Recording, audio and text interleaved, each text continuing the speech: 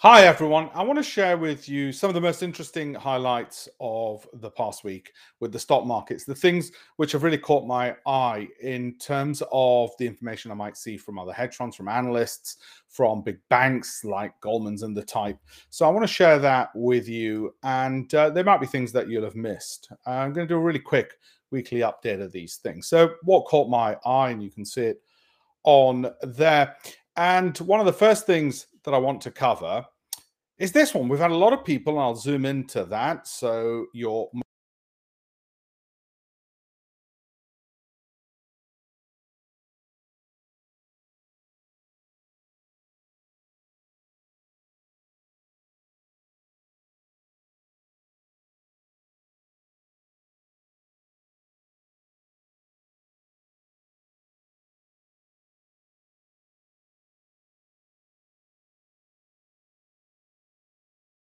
loss, and I've put everything else in the options there for that for you. Of course, that's just a minor issue and a quick one. Inflation. That's been on people's minds. And here's something which really caught my eye.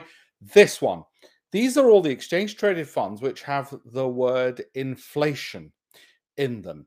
And what you can see is the weekly flow in millions of US dollars and the year to date flow in millions of dollars going into those exchange traded funds. That's not to say that you want to necessarily put your money in those, but it clearly shows there's a demand for it and there's a concern of it. Will those exchange traded funds outperform or protect against inflation? Well, that's a different issue, but at least you've got the ticker symbols and something more to research on. And I suspect in the future I will go into more detail onto those as well. Okay, so the next thing I wanted to draw to your attention, I mentioned this earlier, and it was sort of a special strategy. It doesn't fall into my conventional strategy, and it was Marks and Spencer's. Of course, it had been in the news because of its results.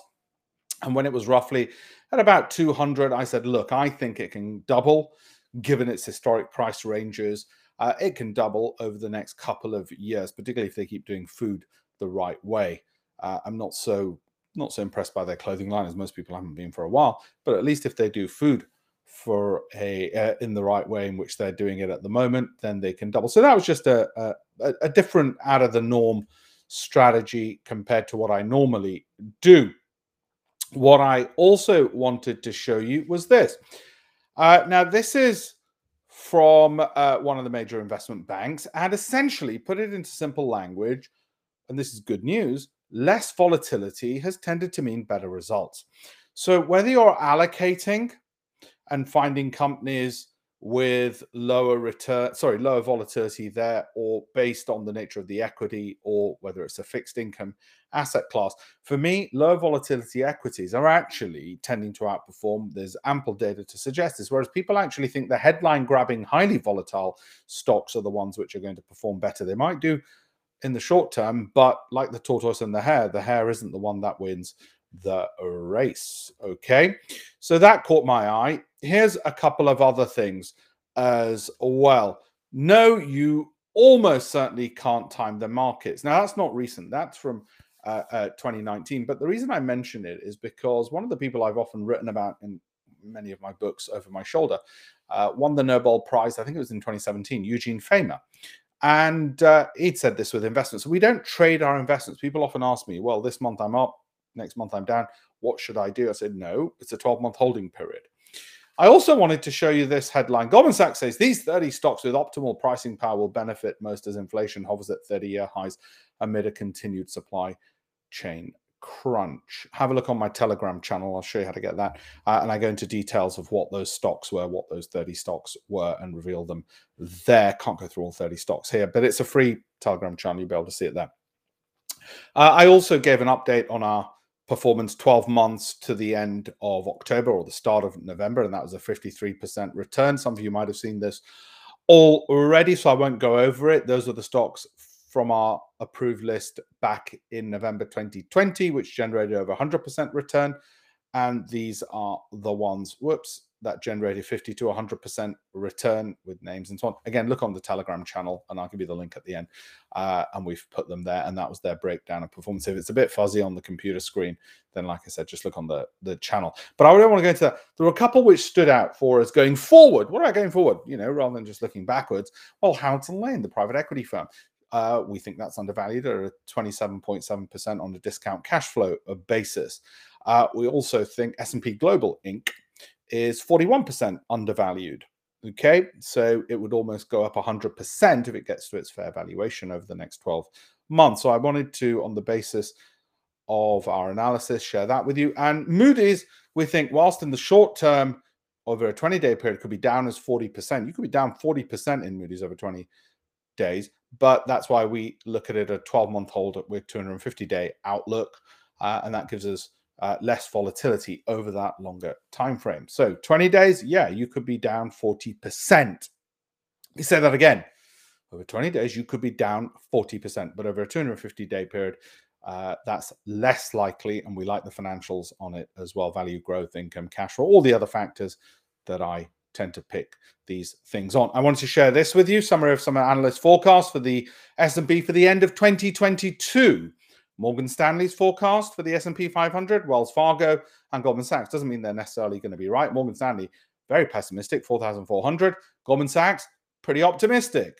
They say 5,100. And that's some of the things they've said. Morgan Stanley, while earnings for the overall index remain durable, there will be greater dispersion between winners and losers. That's why it's going to be important to be picking stocks, and growth rates will slow materially. That's why we want companies generating strong cash flows. That's how we pick them. 2022 will be more about stocks than sectors or styles in our view. Exactly, bottom up, and that's our approach. So great, we're looking forward to 2022. I'll skip Wells Fargo for a second. Goldman Sachs, decelerating economic growth, a tightening Fed, and rising real yields suggest investors should expect modestly below average returns next year. In contrast with our expectations during the past year, corporate tax rates will likely remain unchanged in 2022 and rise in 2023. Corporate earnings will grow and lift share prices. The equity bull market will continue. The equity bull market will continue, says Goldman Sachs. I'm sure that's what they're telling their clients, and they'll make sure it happens. I don't disagree with that. I'm more at the optimistic end than the pessimistic end of the markets, but I still think, as with Morgan Stanley, it's bottom up, and the 15 to 20 stocks that'll be in my portfolio will be based on the factors that we were looking at there. The question then arises is, well, should you invest at all-time highs? Because that's what we're at. Well, actually, it suggests if you do invest in the market at all-time highs, you get a better return than if you invest on any random day. So, and this is taken from JP Morgan. Over a 12-month period, the S&P 500, if you invested on a all-time high, when it hit an all-time high, you got a better return, 14.6% in the subsequent 12 months than you otherwise did, and so on. Okay, all-time high investments, 50.4% return over 3 years in the S&P than if you invested on any random day. So in actual fact, which is the best day to invest? Well, it seems to suggest, if you don't have a crystal ball, when it's an all-time high is the best time to invest, which, if like me, you're a bit naturally cautious, that's something of a surprise. Okay, and for those waiting for the big dips and saying, oh, no, I don't want to invest at an all-time high, I want to wait for the markets to recover. Well, actually, this model, and Famer got the Nobel Prize in economics, total US market research index return. So here you go, 1 year average, cumulative, 3 years and 5 years. Return after a 30% decline.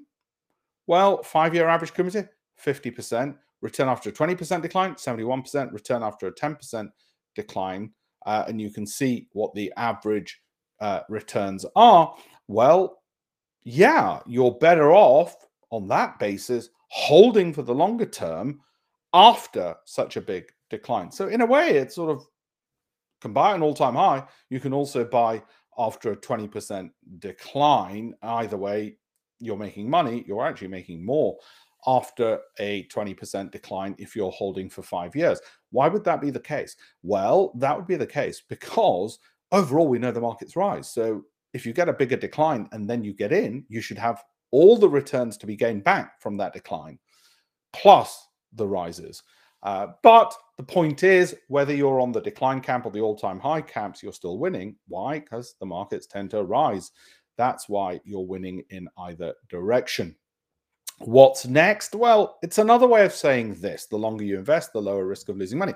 However, I don't just buy and hold. Okay, so if you held for 1 year, the times you lost money, 25% of the time. If you held for 15 years, 0.2%. I don't buy and hold the same stock forever. What this is talking about is investing in the markets, but I would change every 12 months what I might be holding, because after 12 months, I'll have a fresh set of stocks I could purchase with better sets of results. Just because I held something in the last 12 months and it did well for me doesn't mean it will for the next 12 months, because it's got new accounts which have come out. The world has changed. So I'm looking at 12 months and then change again. Look at the Telegram channel. Look at the link I'll give you at the end as well on that. So that one really caught my eye as well. And then there were a few more. Okay. Bank of America says, buy these 42 stocks across clean energy, industrial sectors poised to benefit. Well, what we did is we looked at those 42 stocks that they mentioned, and then we saw, well, which ones meet our approved list of value, growth, income, cash flow, Sortina, alpha, the ability to outperform the market consistently, all those kind of factors. And there were about 6. So Bank of America might shove 42 in your face, but actually there's about 6, which we found interesting, and I'll put them on the Telegram channel later on those. What about under the radar virtual reality plays, which will act as a gateway to the 3D metaverse? So we looked at those, including 3 stock sets to surge by more than 45%. We looked at all 8 of those. None of them met our criteria. Does that mean Morgan Stanley knows something we don't? We suspect they're wrong, and we're more likely to be right. We think they're taking a big gamble on those 8 stocks. They don't meet our approved list. I'm not even going to share them with you. Okay. And then a bit of a warning here. Morgan Stanley are pretty pessimistic on the S&P, as you know, earlier on. So I've shared that down there. Where does that leave us? Okay, well, leaves us with this. Have a look at the campaignfor1million.com. It's a free site, and on there you'll get free access to my Telegram channel, where I'll put more details of some of the things I've discussed here and some of these slides and content as well on that free Telegram channel. If you are already on my private Telegram channel, then you'll have got this and seen all of this in far more detail, and you've got a breakdown already. But have a look at the campaignfor1million.com and look at the Telegram channel on that. Thank you all very much for watching.